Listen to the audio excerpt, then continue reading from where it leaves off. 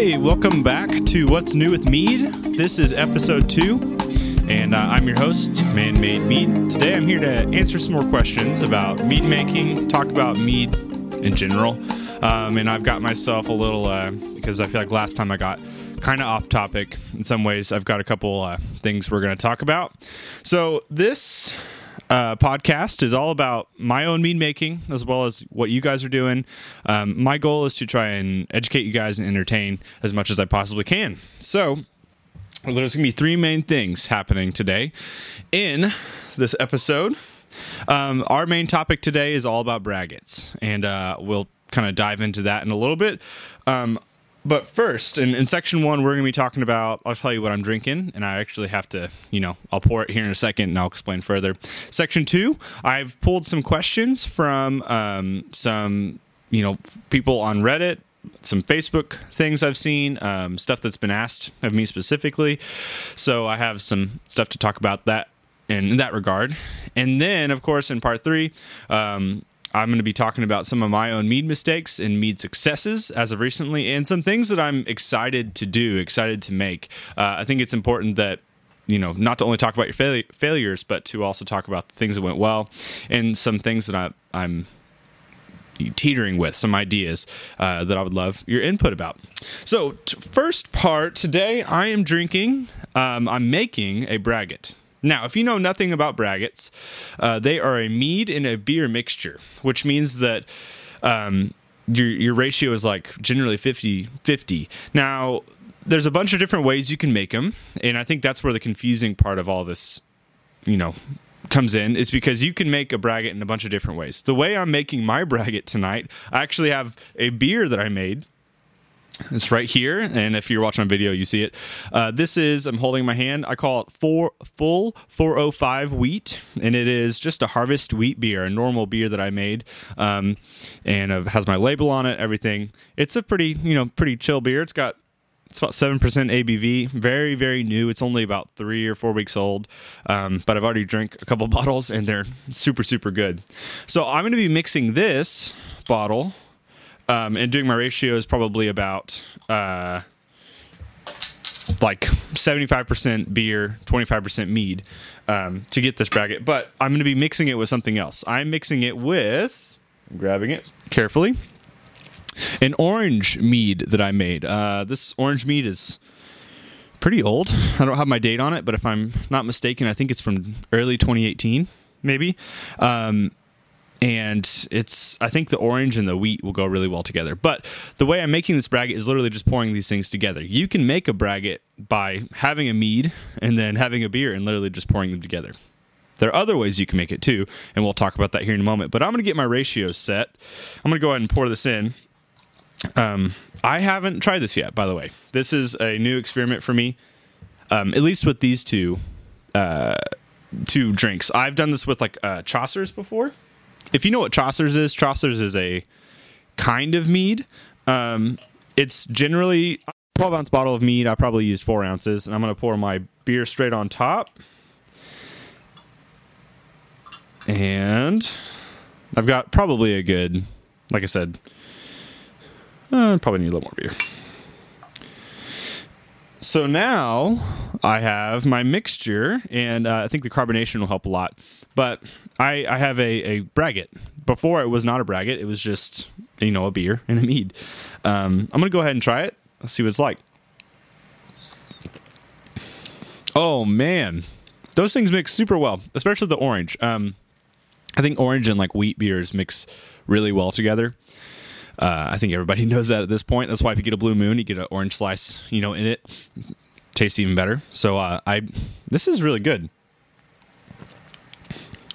The only problem with my orange mead is that I think the oranges, I think I left the rind on the oranges, and it might have made some weird flavor as they fermented. Anyways, it's not bad. I'm pretty content with it. So I'm going to be sipping on this tonight, and I'll talk about it more.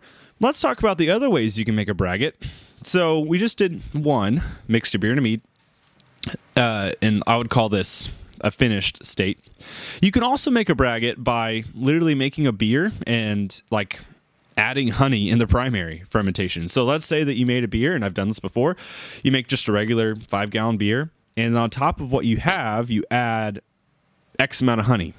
Now I'll say the main thing you have to do with this is you have to make sure that 51% of your soluble, is that the right word? Eatable, digestible sugars for the yeast are honey in order for a braggot to exist. Otherwise, it doesn't exist. It's just a beer with honey in it. And so if you want to make a braggot, know that 51%. And you can you can get in the scientific-y details of it all and figure out I need exactly 15.2 pounds of honey for this to be exactly 51% honey. And there are ways to do that. I don't want to dive too deep into it. So I've made a braggot that way before. That's the only way I've made a braggot, I should say, other than what I just did, by making my beer, adding my honey in, and then letting that ferment. And that's made some pretty good stuff before. I've made a blackberry braggot that was really good. In fact, I'm having to put bottles away to not drink it all because it's really, really good. And I've done it a couple other times, not as heavy. The blackberry braggott's the only one I've actually made from the moment it started fermenting. Then, alongside that form, that way, you can also make a braggot by making a mead and then adding beer on top of that. And again, you want to make sure that 51% of your edible sugars are actually honey. And so I think that most of the time when you have a mead, of course, all the sugars of it are honey. You just have to think about the dilution that happens with adding beer on top of your mead. So that's the only complex side of that. And it's all right. I think that it's important that you experiment. That's really the 3 ways you can make a braggot.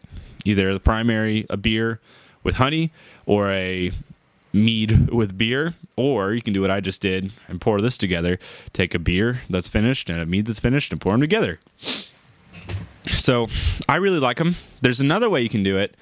Well, I say those are the 3 main ways. There's another. If you ever listen to the Mead House podcast, they have a not necessarily patented version, but they call it the Ryan braggot, which is where you're using 50% malt as your soluble or your edible whatever sugar, and of course 50% of your honey. And so that's another way to do it. It's very similar to making a beer essentially, and it's probably a little more roasty, darker in general. It's pretty interesting. I've never done it that way. I definitely need to try it at some point. But I really like making them, and I'm probably going to make another one pretty soon. Making beers is nice because it's a little bit cheaper. It finishes faster. Generally, they only need to age maybe a month or 2 before they're really ready to be drank. And if you're doing that with mead, you want to let it age for longer. So let me know what you think down below, or if you're listening on, of course, Apple Podcast or Spotify or anywhere else you can listen to this to. Find me on Facebook and ask questions. I would love to hear from you guys what you think about this. So that's kind of what I'm drinking and how I made this tonight. Now we're gonna move into some questions from you guys, and I really tried to pull just a few topics. I didn't want to go on too many tangents because it's easy to do that. And hopefully this doesn't become a podcast that I'm just rambling about everything. But I saw, for question number 1, it was a Facebook question from somebody. He asked, what's the difference between using cheap honey and expensive honey? And this is a fantastic question, because you can buy some really cheap honey. And I mean, I'm talking you can get 10 pounds for $10. Now, when I see those prices, I get a little bit sketched out, to be honest. There's something about $1 per pound of honey that seems real suspect to me. I have found that cheap honey has undergone a very different process than our nicer honey. That sounds like a silly answer. But what happens with cheaper honey is that they pasteurize it, means they heat it up and they filter it quite a bit. So it becomes really, really clear. If you think about, like I would relate it to anytime you see something called honey sauce, which is stuff you get at like KFC or where else do they have it? Anywhere that's like little packets of honey probably is honey sauce. And honey sauce is like not all honey. It's probably like 50% water or whatever else alongside honey. So you're losing the true value of what that is, a honey, and you want that to be the most prevalent thing in your mead. So that stuff's cheap, but it doesn't create nice meads. It doesn't instill the, I would say, warm, sweet flavors that a regular honey gives to a mead. And I'm going to talk about a traditional in this case because it's just easier than talking about anything else. But let's say that I made a traditional mead and I found some stuff called honey sauce, and I bought 10 pounds of it and I used that in a mead. One problem I'm going to find immediately is that the flavor of that honey is probably not going to taste great. I think there's a big issue with those kinds of honeys. They don't have the character that like true honey has. And when I think of the character of honey, I think of like a floral, of course, because that's what it is. Floral taste. I think of course, sweetness, but there's a warmth to honey that I get. There's that medicinal value that comes from the warmth and the floralness of it. And I definitely have never tasted a cheap honey and gone, this is fantastic. I can't wait to have more of it. I'm always like, this tastes weird. It's sweet. And while that's satisfying in its own right, it's like, that's not the best thing in the world. So I would, if you're buying honey, make sure that you find a couple things, most important things. Is it pasteurized? Is it filtered? Now, there's certain levels of filtering that I would suggest. If it's like not filtered at all, sometimes, depending on who it's from, sometimes you can get like bits of dead bee and like stingers and random stuff like that because it hasn't been filtered at all, which is okay. I think that can definitely complicate a mead in some form or fashion. So I'm not condoning you to go and get the most filtered thing ever or pasteurized thing ever. What I'm saying is that when you buy your honey, make sure that you are buying something that is good quality. Now, good quality often equates to money if you're spending more money on it. Unfortunately, I don't think there's any great way to get around buying or spending money on honey. I use Dutch Gold honey because I buy in bulk. I spend, however much it is for the 60-pound pail of honey plus the shipping. And that lasts me a long time. You might not need to do that. You might not need 60 pounds of honey, but they have other options too, which is good. That's just an easy way for me to save some money when I'm buying it. So let's flip on the other side of the coin. If cheap honey doesn't have a lot of flavor, doesn't really have, honestly, the variety that expensive honey has, what does expensive honey provide you? And I would say expensive honey often has different varietals. So cheap honey is like wildflower or clover honey. Often wildflower is cheaper because there's no real control over where the bees are getting the honey. So that makes it cheaper. Wildflowers are just wildflowers out there in the random. Whereas like clover and let's say like orange blossom, tupelo, alfalfa, mesquite. What else is there? Baker's is normal. All those different kind of varietals of honey come from very specific places. Cheap honey does not. It just comes from anywhere, wherever you can get it. So with a nicer honey, you're going to get those different varietals that promote different flavors. Like if you buy mesquite honey, for example, which I used recently, about a 60-pound pail. I've already been through it all, but it's got a very nice, like, smoky flavor. It's mesquite. It's got, of course, has a floral flavor, which is good. But there's that smokiness, which you can use for different varying meads. And I would highly recommend trying stuff like that. Same thing for like Tupelo honey. It's a little bit smoky. It's a little more expensive, but it's smoky. It has kind of a fruity ester to it, in my opinion. Orange Blossom, very fruity, very, very floral. It's often more sweet than other honeys, which seems weird, but there's that. Alpha Blossom, the one I'm using currently, is all floral tasting. It's alpha blossoms that the bees have gone to. So generally, more expensive honeys provide that. They also just have better character, better development, because they're more pure in that you are getting something that has not been diluted, like 50% water or 40% water, whatever.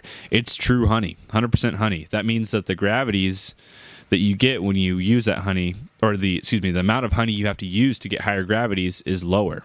That's one thing I didn't talk about with cheaper honey. If it is 50% water, you're going to have to use, instead of maybe like 3 pounds of honey to get that 1.100 original gravity, you might have to use like 5, because there is that dilution of water or whatever else in it. So while you are saving money with cheaper honey, you are using more, probably.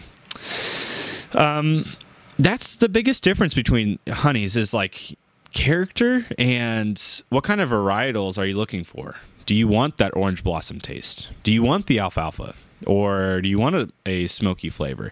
All of those different honeys have different things that they promote, and so you can use them well. Just straight up like Wildflower, I mean, it still has its nice character, but it's not as controlled in that the flavors you're going to get. Now, big companies like Dutch Gold, they do a good job of being consistent with something that's like Wildflower, but that doesn't mean that flavor doesn't change over time.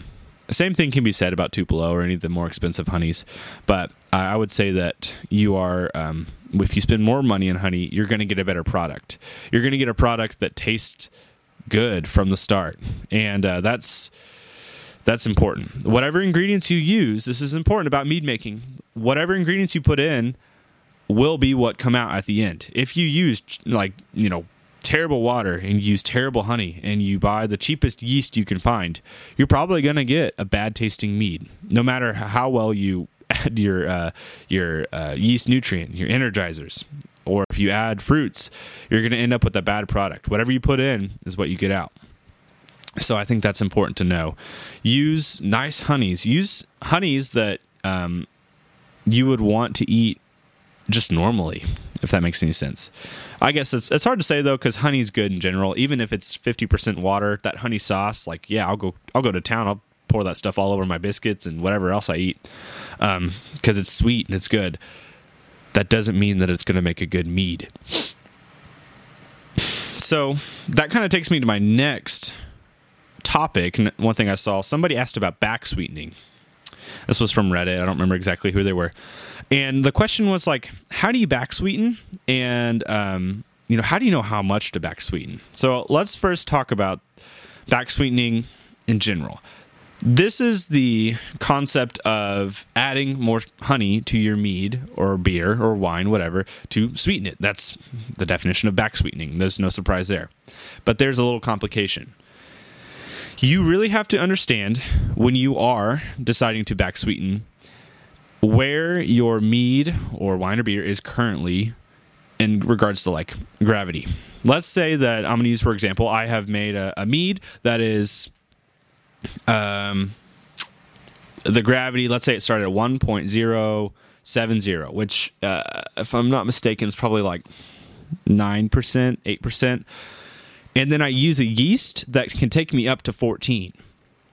If I let that mead ferment all the way through, meaning that it goes from 1.070 to 1.000 after the primary fermentation, and then I just add more honey on top, my yeast have not reached their cap. They will continue to ferment, and the act of back sweetening did not occur because the yeast are just going to kick back up. And if you put too much honey in and you go ahead and bottle it, you're going to have some bottle bombs in your hands. So there are certain things that need to happen before you back sweeten. One of those major things is, unless your yeast have reached their cap, which is the other side of that coin, if you did make a mead that got up to 14% and then you go ahead and add more honey after that and your yeast have capped out, there's going to be sweetness. If you didn't do that, you need to stabilize, which means you use potassium sorbate or potassium metabisulfite to ensure that the mead and the yeast stop fermenting. So that's really important because that can keep you from having bottle bombs if you were putting a lot of honey in and you want that sweetness to be really apparent.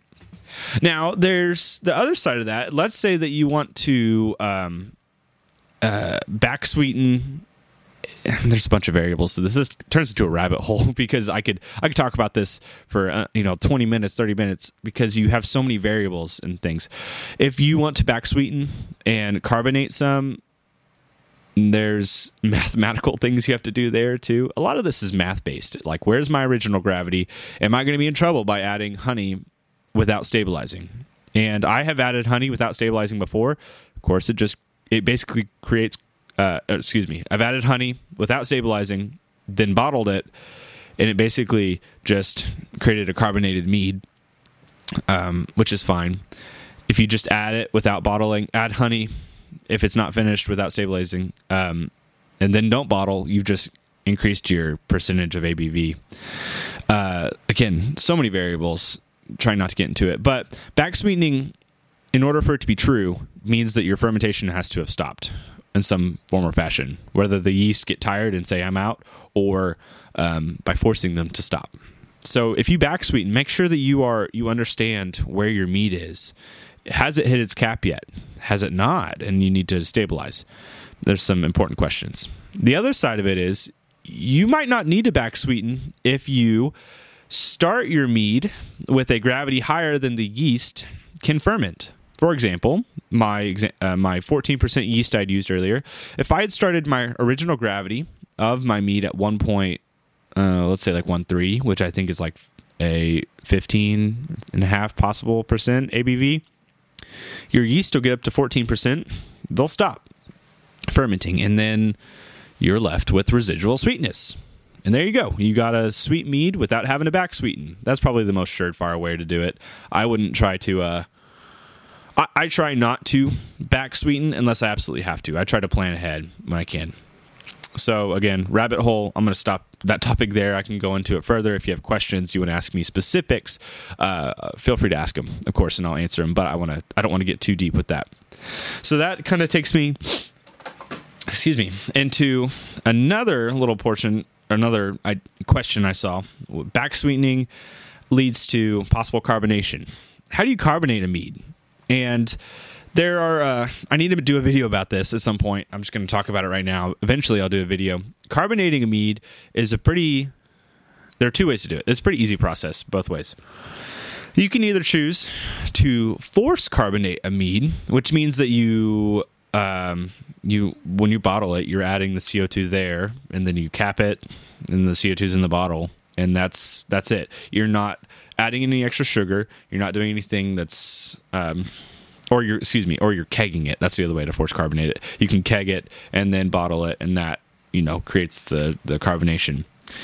That's probably the most secure way, surefire way to do it, because you can control exactly how much carbonation you want inside of that mead. Is it impossible to do without a kegging operation, or that? Yeah, absolutely. That side of the coin, the other way you can do it is called bottle carbonating.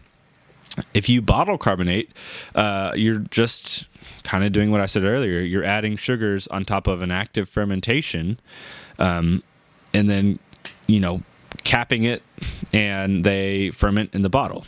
There are some fears that come with bottle carbing, in that if you add too much sugar, you can create bottle bombs and things explode if you don't do your math right. So generally, like let's say you're making a beer, most beer kits, if you buy them, come with the priming sugar. Priming sugar is intended before you bottle to be put in, and then the yeast eat those sugars and carbonate inside the bottle. And they've scientifically figured out how much sugar is needed to carbonate the beer or the whatever without exploding things. So I think, if I'm not mistaken, it's like a priming sugar for like 5 gallons is like 100 grams of sugar. Oh, I hope I'm right. I'm not sure. Okay, I'm not going to give a specific amount for the priming sugar because it does differ between your beers and stuff. There are priming sugar calculators you can get online to know how much you need to add.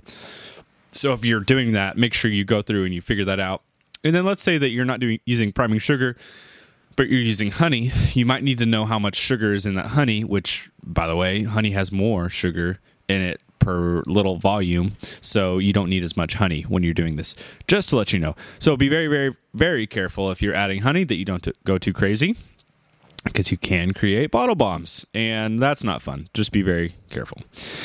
Carbonating is really nice, though. You can take a pretty good mead and, make it sour by carbonating it. You can also take, in my experience, a not so great mead, carbonate it, and it makes it a little better. There's something about that carbonation that makes meads and beers and whatever else taste a little better. So I use that as an alternative sometimes. Of course, if you want to just have a carbonated mead in general without, worrying about bottle carbonating, go ahead and buy the kegging operation. It's kind of expensive.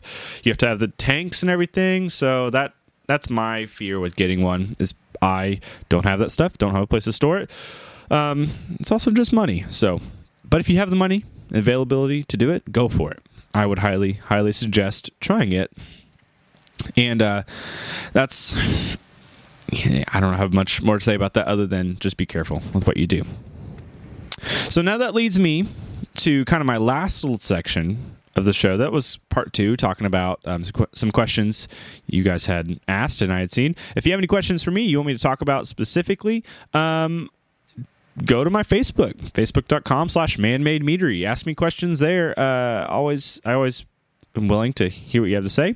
Of course, we do have a Reddit where we talk about some stuff. And then, where's else? Excuse me. Oh, Man-Made Mead Makers on Facebook. That's another place you can ask me questions. Even if it's something silly. Hey, how do I bottle a beer? I don't care. I'll talk about it. I want to help you guys however I can. That's kind of my passion, is to, help you guys with that. So let's talk about some of my mistakes I've made previously. Last episode, I had talked about, a couple of my mistakes and really a big mess I'd made. And now I want to talk about some similar things. I also want to talk about some good things that I've done recently. My biggest mistake I've made recently is there was a beer that I had made, and I didn't do it on camera. But I've made quite a few beers at this point, and I always do things that are off the wall. I've done like that Blackberry Braggot I told you about. Then I've made a oatmeal raisin cookie stout that was really good. I called it Dinner's Enemy Milk Stout, and it was Dinner's Enemy Milk Stout. It was a cookies and cream milk stout. I've made a lot of stouts, as I'm realizing. What else have I made? This one I didn't do on camera. It was just a straight up like normal wheat beer. I tried to go light with it. It was before this one I'm drinking currently. And I added honey to it. And I replaced my priming sugar idea with honey. Well, I didn't do my math. And or at least I didn't do it well. I missed something important, and I added a little too much honey. So what I did was basically, it finished fermenting, added my honey in, and how much did I add? Maybe like 2 or 3 pounds to this 5-gallon batch, which in hindsight was like 2 or 3 times more sugar than it needed. Luckily, I had enough foresight to go, hey, I don't know. I'm a little worried about this, and decided about 3 or 4 days after bottling it to go ahead and like open a bottle and just see how it was carbonating. Well, it was very carbonated 3 days in. It was like, hey, we're ready. I'm here to here to show up. And it was very, very carbonated. So I decided very quickly, I'm going to go ahead and throw these into my temperature controlled freezer, which is basically just set at 35 or 38, something like that. So it keeps them cold. And it brought the temperature down, so the yeast were not able to ferment anymore. They were out of their range because they'd already reached their carbonation level. It was a very sweet beer, so because of all the honey. That was probably my biggest mistake, and what I just did was I had labeled them, and so I gave them to my friends, and I said, hey, you need to drink this ASAP, as soon as possible, or put it in your fridge. And I had a couple friends put it in their fridge, and a couple people drank it, the night I gave it to them, whatever, and everyone liked it, but the problem was, had I not gone ahead and cold crashed it, which is what I did, I cooled it down to where the yeast couldn't ferment anymore, it would have been an issue. It would have been very, very carbonated, or so carbonated that it made bottle bombs. So I definitely goofed on that, and I'm trying to be as honest as possible with it. There was some mistakes I've made in the past, and I will probably continue to make mistakes. The thing I want to bring out with that is be careful when you are adding priming sugar and with intentions to bottle carbonate. Make sure you know your math. Make sure you don't pull a man-made mead and add too much sugar. So that was my biggest issue, my biggest problem recently. Hopefully I don't always have a mistake I've made within 2 weeks, but there's definitely been that. So let's talk about the other side of the coin. What do I feel like has gone well? Well, I have definitely been patient with some of my meads, because there are some of them that are like 2 years old now. I have a couple that are still sitting in 1 gallon carboys that are now 2 years old, 3 years old, not 3, 2.5-ish years old. Anyways, those are waiting to be bottled. In fact, I'm waiting on one where I'm going to put it back. I have one called the Experiment, which was a spearmint tea that I had honey to and made it like an experiment mead. I called it that, Experiment. It tasted terrible in the first 6 months because I used too many tea bags. A year and a half later, it tastes pretty good. And I'm kind of at the point where I just want to let it go because I've forgot about it in a lot of ways. So my next goal with it is literally to leave it alone. I'm going to take and put it away where I can't even get to it. Well, not can't get to it, but I'm not going to be looking at it because then I might have the temptation to bottle it. I'd rather it bulk age than try to bottle it. I've done that with a couple other things. I have a ton of meads in my mead room, and I've been taking boxes and taking 2 bottles of each one I've made, kind of going like a Noah's Ark with my meads, and putting them away. So I have like probably 3 or 4 boxes now in closets and things that are my 2023, 22 boxes that I don't plan to open until that time, because I want them to age as much as possible. And if I put them away, I'm less likely to drink them or give them away. And I think that's important for mead. I, of course, am still giving away things, because if I drink all of my mead that I make, it'd be bad news. So I still give away a lot, but putting those back definitely helped.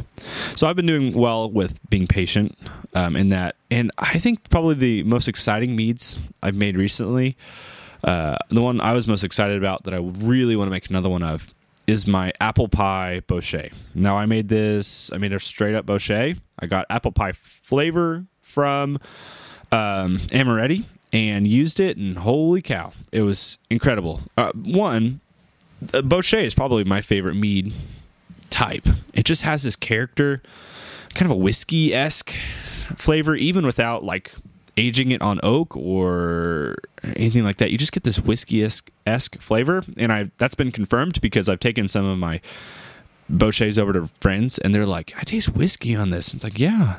And I haven't I haven't added whiskey to it or anything. So I really like that. I like whiskey a lot too. And adding the apple pie on top was pretty fantastic. So that's probably my most favorite mead. I've also done some off-the-wall things. I mean, that's pretty off-the-wall. But like a peanut butter jelly mead, mine's okay. It needs some age. It's still pretty young. It's a little hard. It's my first time trying a peanut butter jelly mead.